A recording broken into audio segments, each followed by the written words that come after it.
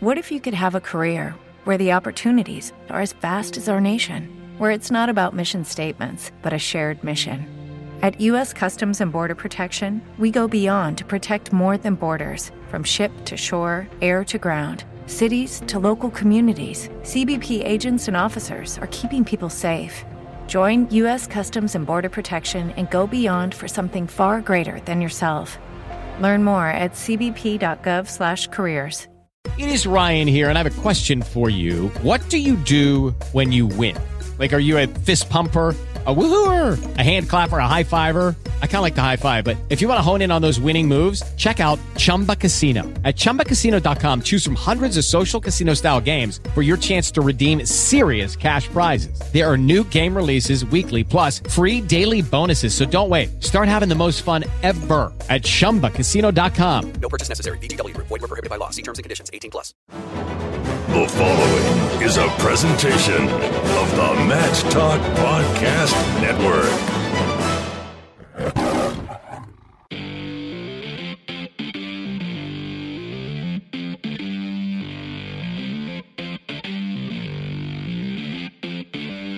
It's time for the ODU Wrestling Monarch Mattcast, a show dedicated to all things related to the Old Dominion Wrestling program. On the web at monarchmattcast.com. Now, here's your host, three-time National Wrestling Writer and Broadcaster of the Year, and 2004 ODU alumnus, Jason Bryant.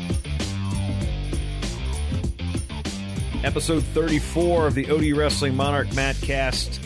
Pleasure today to be joined by the guy that really had a big impact in my understanding of the world of collegiate and international wrestling. He was a coach at Old Dominion for 17 years and a recent inductee into the Hampton Roads Sports Hall of Fame, Coach Gray Simons. Coach, welcome to the program. Well, thank you very much.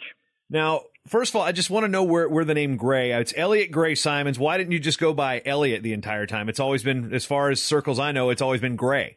Well, when I was a small child, that's what they started calling me. My mom and dad started calling me Elliot.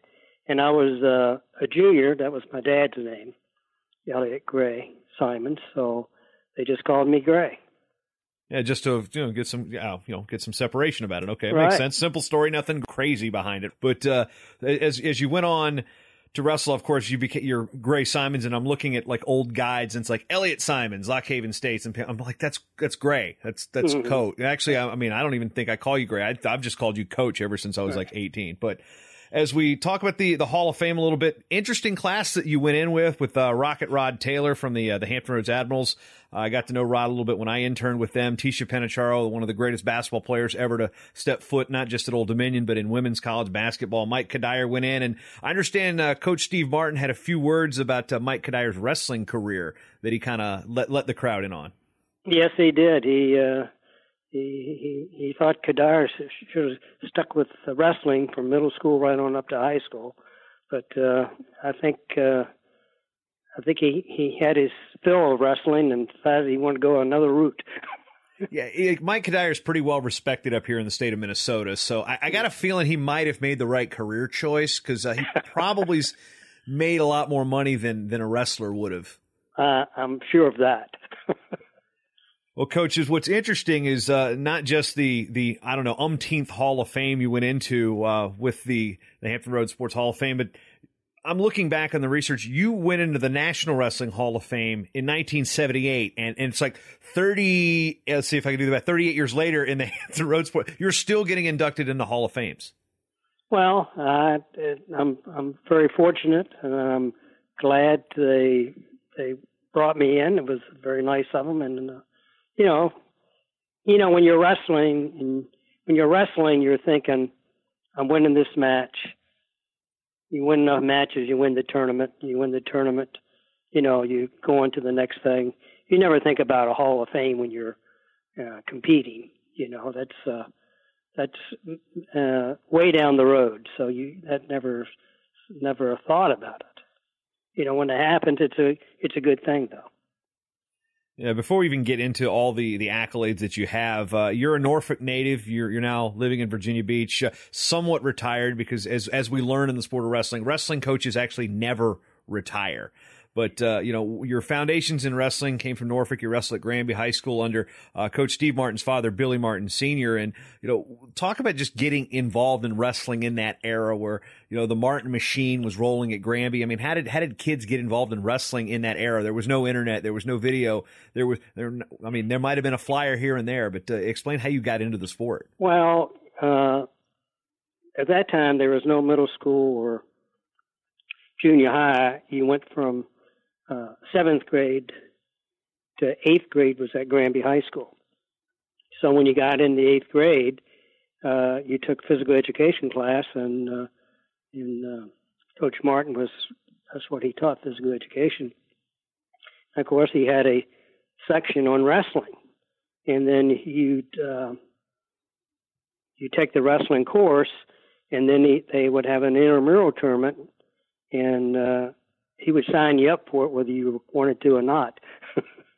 So you wrestle in the intramural tournament, and then if you did okay, then he'd talk to you about coming out for the team. And as I tell people, in the 8th grade, I was in the 75-pound weight class, and I got second. But there were only 2 guys in the weight. So that's how I got started. It's kind of like my first tournament. I was second out of 2 weight classes. But let's not go comparing careers right now, because that argument will end very quickly. So as you go through Granby, and a lot of people, they know your accolades, but in high school, you only picked up 1 state title, whereas your brother was a 4-timer. You eventually went on to great success at Lock Haven with 4 NAIA titles and 3 NCAA titles, and we'll touch on that later. But your brother's the 4-timer, you're just the 1-timer, and that was your sophomore year. Right. My freshman year, I wrestled but then at the end of the year, Mike Grandstaff, he was defending state champ at 98. He dropped down, and then he went and he defended his title and pushed me out. And then my sophomore year, I was up at 103, and so that's the year I won it. And then my junior year, I lost to Grandstaff in the finals because he had switched to Norview. They changed the school zones, and he was at Norview. So I lost to him in the state finals. And then my senior year, I only wrestled the first half of the year because when I started at Granby in the 8th grade, I started in the middle of the year. So the next January, when I turned the 9th grade, Coach Martin says, "We're not going to wrestle you until next year, and you'll have 4 full years." So I thought that was a good thing, and that's what they did. But my senior year, they changed the rule. If you start in the middle of the year, you finished in the middle of the year. So I wrestled the first half of the year, my senior year, and by that time I'd caught on to it pretty well. The fellow that won the state championship from Maury, I pinned him in the first part of the year. So I really didn't get a chance to wrestle in the state meet. So from that era, we talk about getting involved in wrestling, and then there's the recruiting angle. I mean, you're coming out of high school in 1958. How do you end up at Lock Haven, which is then known as Lock Haven State College, now Lock Haven University? It might have even been Lock Haven State Teachers College for all I know back then, because right, I think it was that first year. Yeah. How do you end up in and it's called Matt Town because it's a wrestling crazy place. I mean, you walk up there now, I don't think you'll have to buy dinner or drinks, anything, because it's great. Let's go do something for them. But how do you end up there from Norfolk, Virginia? Well, we went to the Eastern Intercollegiate Tournament. Coach Martin took Curtis Alexander and Bill Corby and I up there, and it was in Pittsburgh. And we had a couple of guys wrestling. I think Bobby Gunts was wrestling at Lehigh, and maybe a couple other guys. So we went to watch the tournament, and he talked to different coaches. And then there was a guy from Columbia University that had gone to Lock Haven, and he got talking to Billy Martin about Lock Haven, and they had he said the coach there was very good, Hubert Jack, and they had a national champ in 1953, Gus DiAugustino. He was NCAA champion. He was in 52, his alternate on the Olympic team. So Billy Martin called Hubert Jack and said, he said, I got two boys interested in your school. I'd like for them to come up there and look. The other guy was John Epperly, and John went to the Citadel for a year and found out he wasn't cut out for that, and he wanted to go back to a different school and major in PE. So Billy Martin told Hubert Jack, he said, I got two guys. I'm setting up. He said, one of them will be a 3-time NCAA champ, and the other guy will be the best manager you ever had. So we went up and we went up and looked at the school, and we liked it. It was nice. We really liked Coach Jack, but they had no scholarships at all. So I got back. I told Coach Martin, I said, I'm going to have to go to Virginia Tech. They'd offer me a scholarship. And he said, Gray, you're not going to Virginia Tech. You're going to Lock Haven. I said, yes, sir. And quit my paper route and got a job at Southern Block and Pipe, stacking concrete. So that was it. Now, back in that era, and people look at all the results and they get into discussing the top 10 lists, and you were I think wrongly left off the 75th anniversary team. But when we look at the career back then, the NAIA and the NCAA, their schools were dual affiliated. It wasn't like you win the NAIA, you qualify for the D1s. If your school was dual affiliated, you could wrestle in both. And Lock Haven had a bit of a stipulation where back that was also an era where freshmen were ineligible at the NCAA level. But at that time, if you had under 500 men, freshmen, you could wrestle. You used freshmen for varsity sports, but you couldn't be in the NCAA as a freshman. There was no freshman in the NCAA tournament. But if you had under 500 men, you could use freshmen for varsity sports. Lock Haven only had 850 students, and most of those, at least half of those were girls. So. And in that era where you had mentioned, what's funny is you mentioned Mike Grandstaff, and he beat you out for the spot in high school. 1962 NCAA semifinals, you beat him in the NCAA semifinals, and these Granby guys are everywhere in that era. Right. We had not only Mike was in that tournament, Okla Johnson at Michigan State. He was a Granby guy, and Billy Merriam from Lehigh. He was at that weight class. So we had 4 guys at that weight class in 62. And if we're looking at it, you wrestled Grandstaff in the semis.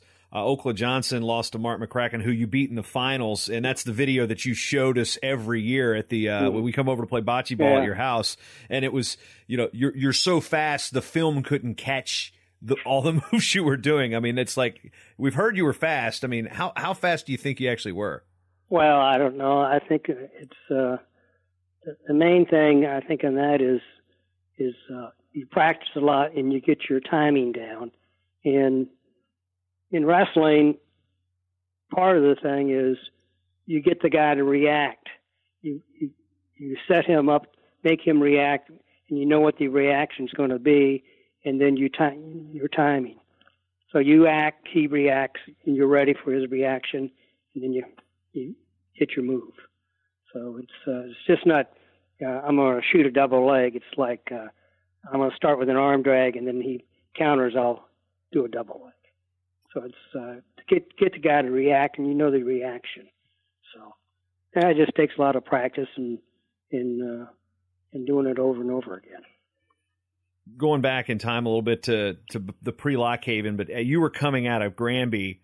Old Dominion was actually just starting up a program. Pete Robinson started the program in 1957. And was there ever any thought about going to that school? I guess at the time it wasn't even Old Dominion College yet.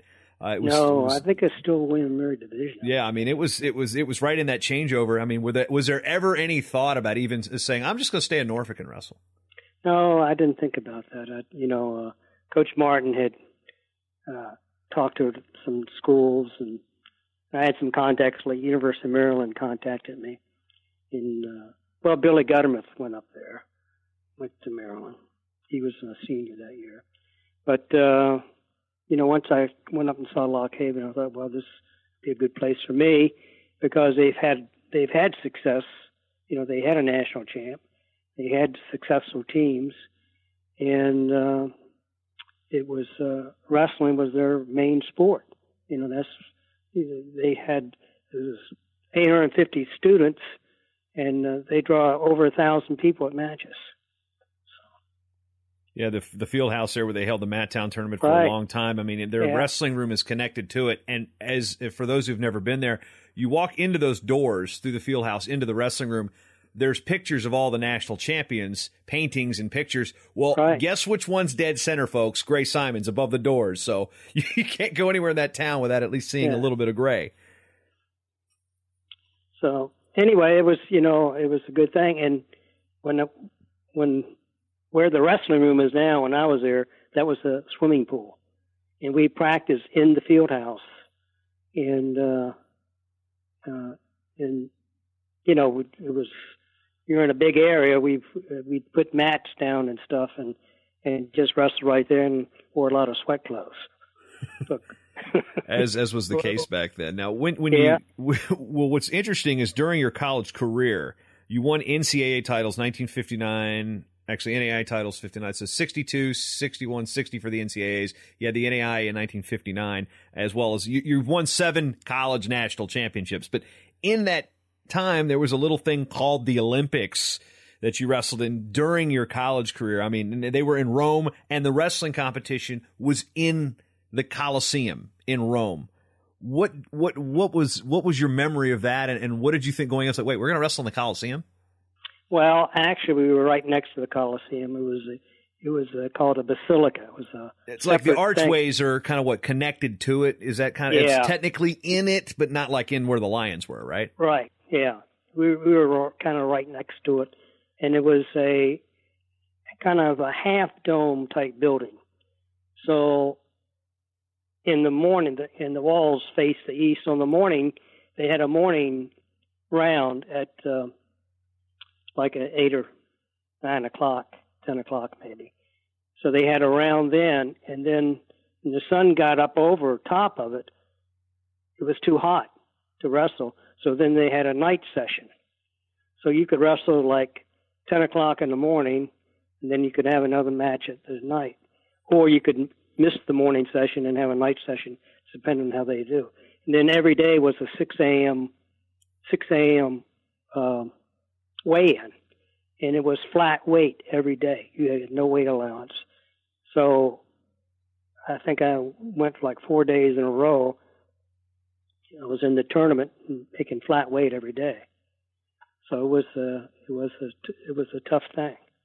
Yeah, not like where they have now it's a 24-hour weigh-in for the Olympics, and in college it's 2 hour. I mean, and they're only weighing in once at the Olympics, so of course the competition now is only 1 day. It's hopefully something they will eventually change. But you had the opportunity to wrestle in 2 Olympic Games, 1960, 1964, and you're getting into coaching, and your coaching route took you from Lock Haven, which your program saw great success, to Indiana State.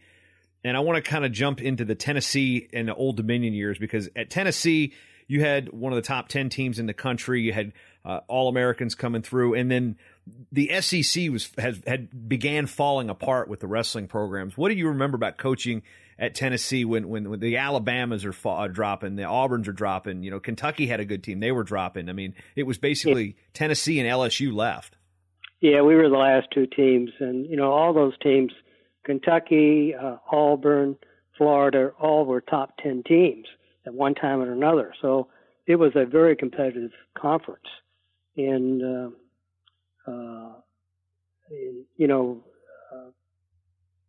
I think, like you said, LSU, we were the very last team to have a team. And the AD there, was a good guy, and I think he liked me and he liked what I was doing. And then when he retired, the new AD, he was there a year, and then they dropped the program. And they used the excuse of Title IX. I don't think that had anything to do with it. I just think they made a decision to phase out wrestling in the SEC, and that's what they did. Yeah, the question or finger always tends to point on which team started it. People point to Pat Dye at Auburn. People point to Bear Bryant in Alabama. But in that era, I mean, what was it like to be in the SEC, which was still football country? I'm sure it was just as crazy then as it is now, minus all the media attention. But, I mean, what was wrestling like, and how was it respected on campus amongst the students and the other athletes at Tennessee? Oh, they liked it. You know, and we had a couple of football players on our team. They just kind of came out for the team. So, you know, we got good crowds, and the competition was terrific. You know, it was very good, very good. And, you know, during that time, we won the Matttown tournament one year and did very well. So it's, you know, and like I say, all those teams, Florida and Auburn, they're all tough. Is it kind of, I mean, how do you look at it now when you see in those teams with those monster sellouts on Saturday for football and be like, man, they've had sellouts forever, but man, I mean, how good do you think these SEC teams could be today in wrestling if they were to say, all right, well, let's start wrestling up again, conference wide? Well, they could jump if they get the right coaches. They could jump right in there because they're all like beautiful schools, have great campuses. You know, it wasn't very difficult to recruit kids. I remember I brought some kids down from New York, and they really liked it. And one of them said, they said, "Boy." With the Lucky Land Slots, you can get lucky just about anywhere. This is your captain speaking. We've got clear runway and the weather's fine, but we're just going to circle up here a while and get lucky. No, nothing like that. It's just these cash prizes add up quick. So I suggest you sit back, keep your tray table upright, and start getting lucky. Play for free at LuckyLandSlots.com. Are you feeling lucky? No purchase necessary. Void where prohibited by law. 18+ terms and conditions apply. See website for details. Boy, this is nice. It wasn't like I thought it would be. I said, "What do you think it'd be?" He says, "Oh, I thought it'd be like hee-haw." You know, a lot of people have said that about Poquoson too, where I'm from. So I don't know. But so the program is dropped, and then the opportunity comes at Old Dominion. And prior to your arrival, you know, Coach Robinson had retired. Wade Chalice came in for a couple years, and then Steve's older brother Billy coached for a year and a half, 2 years, and then the opportunity's there. And when you saw the Old Dominion job opened up, what was going through your mind? I mean, how were you contacted? Because this is also an era where, you know, Debbie White's there, Mickey Bale is there, Carol Hudson's there, Dr. Jarrett's there. I mean, how does the courtship of Old Dominion in bringing Gray Simons home work out? Well, you know, I forget, someone talked to me at the NCAAs and said that you know, the Old Dominion job would be open, and they might be interested since I wasn't coaching that year, you know, want to know if I'd be interested. And I said, sure. So I came down and talked to them, and everything worked out okay. So, you know, that was good. Was it nice to come back home and obviously to close out your career? Yeah. You know, I grew up in Norfolk, and, you know, and, Mary got a job in Virginia Beach at the school system, so we lived here, and I commuted. But you know, and a lot of people I knew still lived here and stuff. People I'd gone to school with, so it was good. Yeah, looking at some of those teams, you know, 1990, 91, nationally ranked, 14-3. You won the Colonial in '94. Looking through the number of, you know, qualifiers and All-Americans in an era where the qualification systems were vastly different. I mean, you've been coaching college. You had coaching college wrestling for 30-something. You've seen so many changes. What do you think about the systems that they've got now in terms of getting athletes to the NCAAs compared to what it's been in your days? What were some of the weirder things you'd seen with qualifications and maybe even those wild card meetings? Well, you know, it's a tough thing because you know, it's not like the old days where you're qualified, but now, you know, the coaches are, if you maybe they're qualified 4 or 5 But then they'll pick the rest of the guys. It'll be based on the coaches picking them, and that's a tough thing. But when I was wrestling, it was an open tournament. You could bring anybody you wanted to. So, of course, I don't think they could do that now, but that's the way they did it.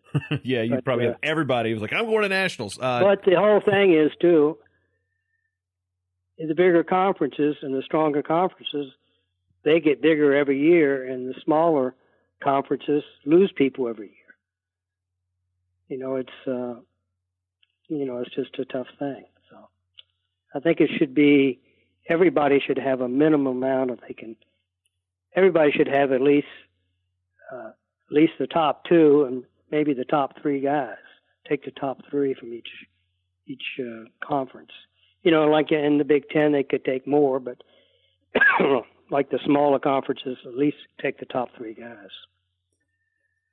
As we shift over to some of the athletes that you'd coached in your era, and speaking from an Old Dominion standpoint, 91, the first time in school history at the Division I level, there were 2 All-Americans in 1 year, Nick Garone and Peter Horst. I still see Nick quite frequently as he's still active in wrestling, and both those guys came to ODU from other places. And what was the allure for them? What did you do to get them there, and what made them have success at Old Dominion? As your first crop of All-Americans at ODU were those 2 in 91. Well, I think I had recruited a lot of guys from Long Island. I had NCAA champion Chris Edmonds. He was from Long Island. So when Nick was at Syracuse, when he left there, his coach, a high school coach, and the people in Long Island, and Chris Edmonds had been my assistant coach for about a year down here. So, they called me and said that if I would be interested in Nick, I said, sure. And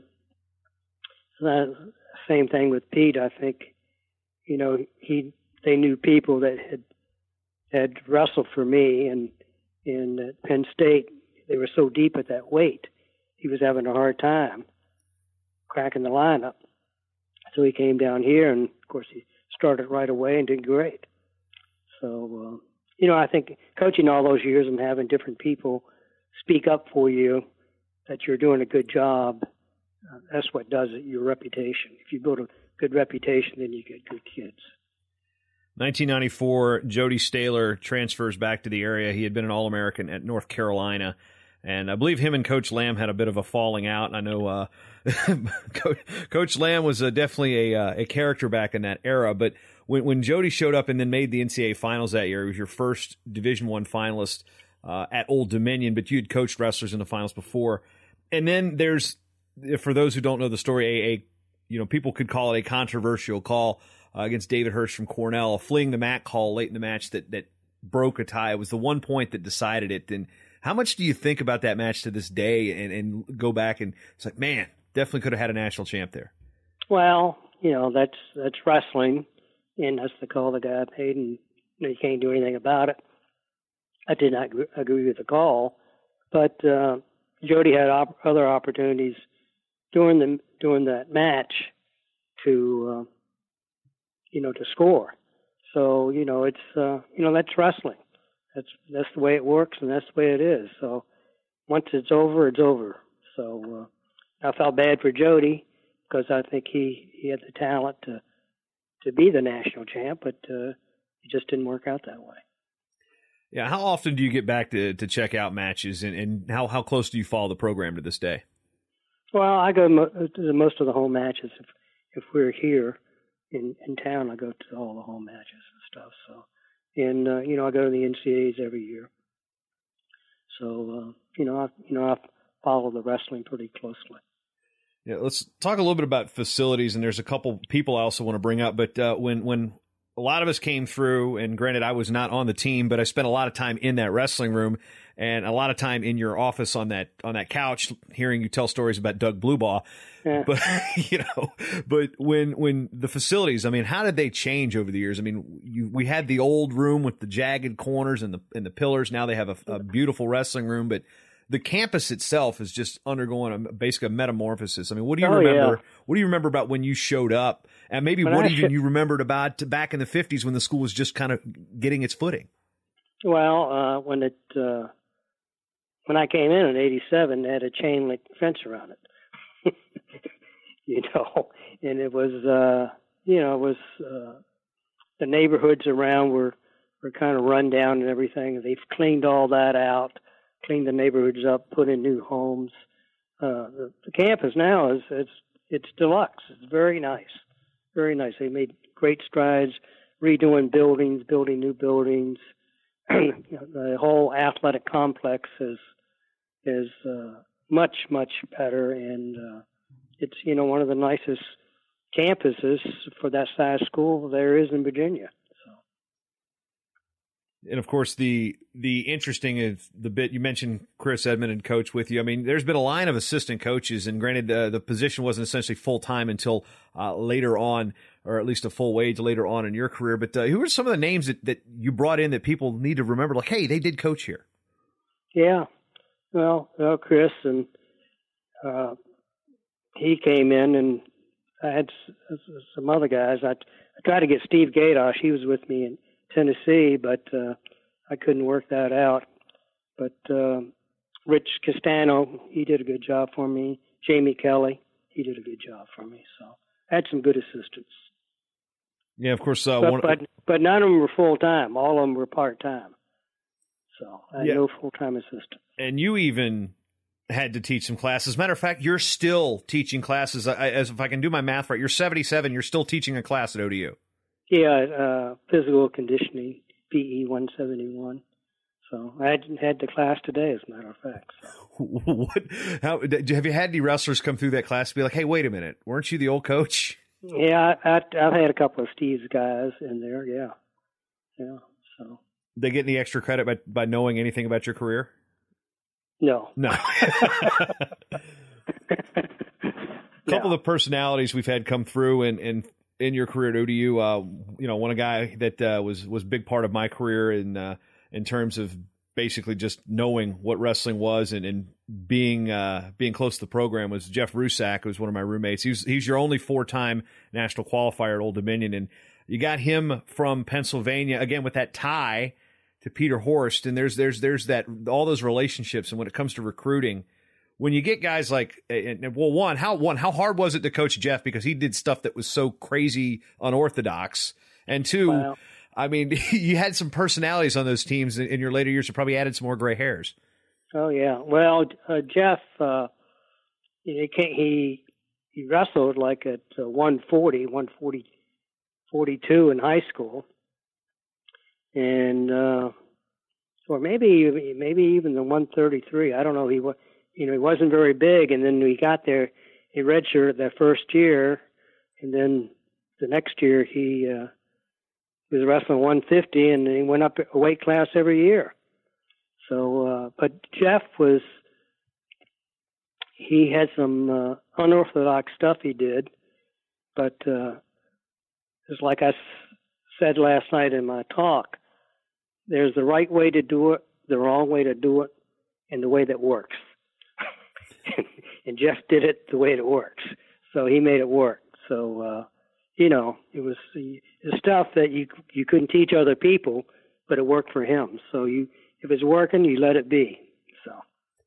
Yeah, I think he might have thrown more leg cradles in his 4 years than you might have seen combined your entire career. Would that be accurate? No doubt about it. Haven't seen one since.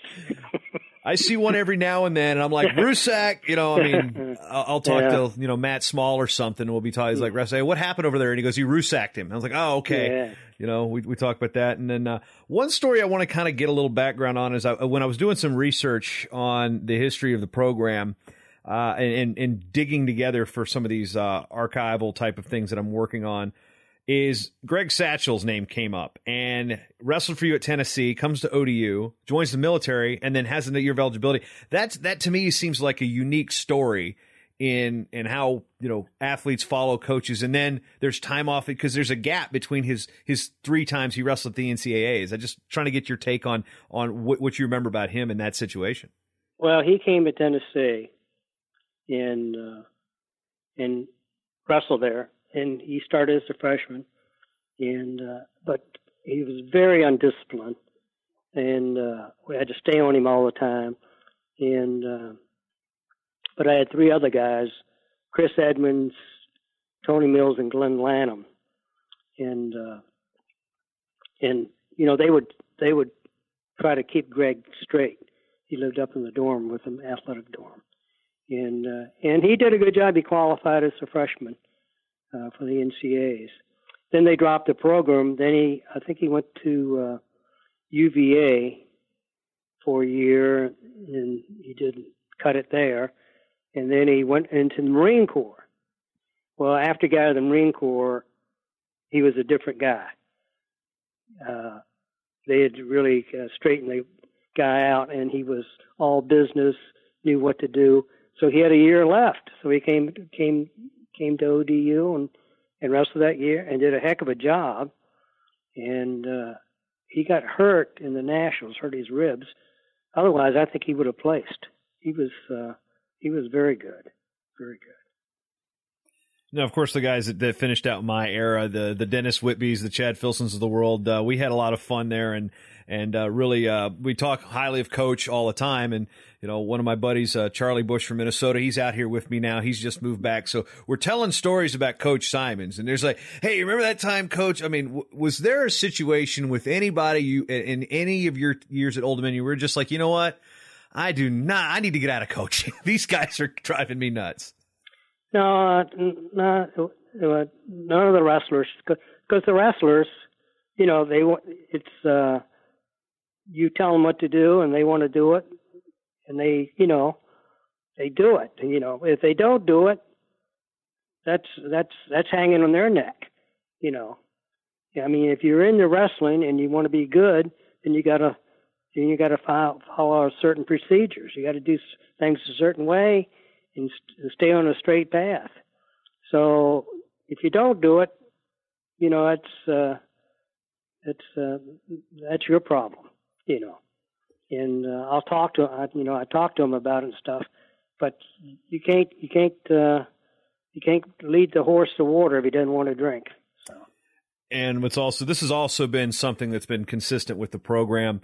You know, I've mentioned pretty much everybody I've mentioned that's from this era. They're a high school coach. They're coaching now. They're teaching. They're giving back to the kids. And Ben Summerlin and Whitby and Filson are down at Hickory. I know Jesse Pierce and Buckner are over at Grassfield. Matt Smalls at Great Bridge. I mean, I could go on and on. Yeah. Donald Motley is at Oscar Smith. I mean, we've got Old Dominion wrestling alumni that are basically. I mean, Eric Decker's over at Pocosin, my alma mater. He came in when Steve was coaching. So the program itself has really been feeding the high school coaches in this area for a long, long time. My high school coach, Billy Ruff, wrestled at Old Dominion. Mark Billups coached there for a year. I mean, Al Hackman. Right. I mean, we've got so many people from the area that have come through Old Dominion and wrestled for you. How often, I mean, can a day go by where you don't go to a wrestling event and see somebody you haven't coached? No, I've run into a lot of those guys, and I like doing it. And it's always good seeing them. And they've done a great job. Most of them. They brought the programs up, and it's the whole thing's good. You know, and that's I'm proud that I was able to coach those guys, and they're doing well. What do you think about the job Steve's doing at Old Dominion now? There's been a number of All-Americans since he took over after he retired in 2005.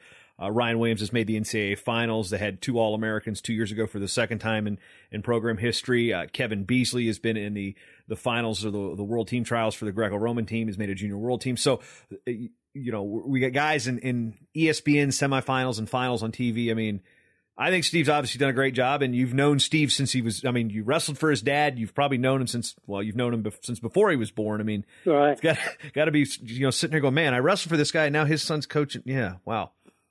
Yeah, Steve's done a good job, and he's hired good people to help him.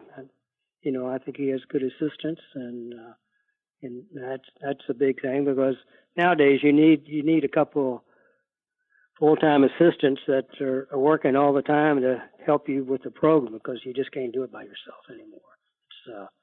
You need the head coach, you need a couple full-time assistants, and then maybe a couple of part-time assistants too, because recruiting, that's on all your thing nonstop.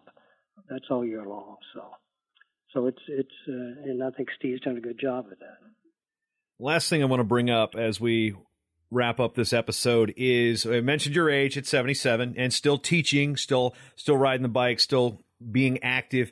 But you and your wife, Mary, just celebrated your 51st wedding anniversary. And while you didn't win any medals at the Olympics in your 2 tries, does your wife deserve a medal for having to be married to a wrestling coach for 51 years? Oh, yeah. And I said that last night. I said, if you're married to a wrestling coach, plus you had both your sons wrestle, and that is, having your kids wrestle is tough on the mom. It's, it's a direct ticket to heaven. I just remember I was announcing I can't remember what match it was. It was in the field house. It might have been against Delaware State or George Mason or somebody. I mean, it was in an era where we were only getting maybe 50 people coming into the field house. I think they were doing Taekwondo in the upper level. And I can't remember who was ref in the match. It might have been the late Gary Beatson. I don't know. But when Coach's wife said something, you knew it was a bad call, because you won't hear anything. She's up there knitting or something. They're like, "Come on, Gary, he stole it." I mean, it's just like everybody would turn to look like, "Uh-oh, you done pissed Coach's wife off." Well, that's it. Yeah. So anyway, it's all worked out, and she's doing well. She still runs half marathons. So I made it about halfway through a marathon. That's about as close as I got. Yeah, this is a 13.1, so she's still running those, so that's good. And I tell people the furthest I ever ran was 6 miles. That's because I got lost. Yeah, I don't want to run 6 miles. I don't think anybody does. But Coach, it's been great catching up with you. We'll see you down the line, and thanks for coming on the program. Okay, thanks, Jason. Take care.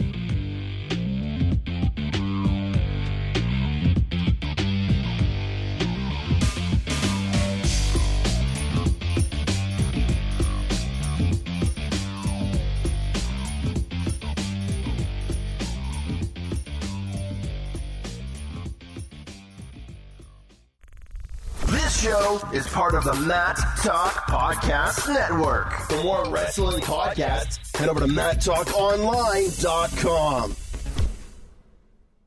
Step into the world of power, loyalty, and luck. I'm gonna make him an offer he can't refuse. With family, cannolis, and spins mean everything. Now, you wanna get mixed up in the family business. Introducing The Godfather at ChumbaCasino.com. Test your luck in the shadowy world of The Godfather slot. Someday, I will call upon you to do a service for me. Play The Godfather, now at ChumbaCasino.com. Welcome to the family. VGW Group. No purchase necessary. Void where prohibited by law. See terms and conditions. 18+.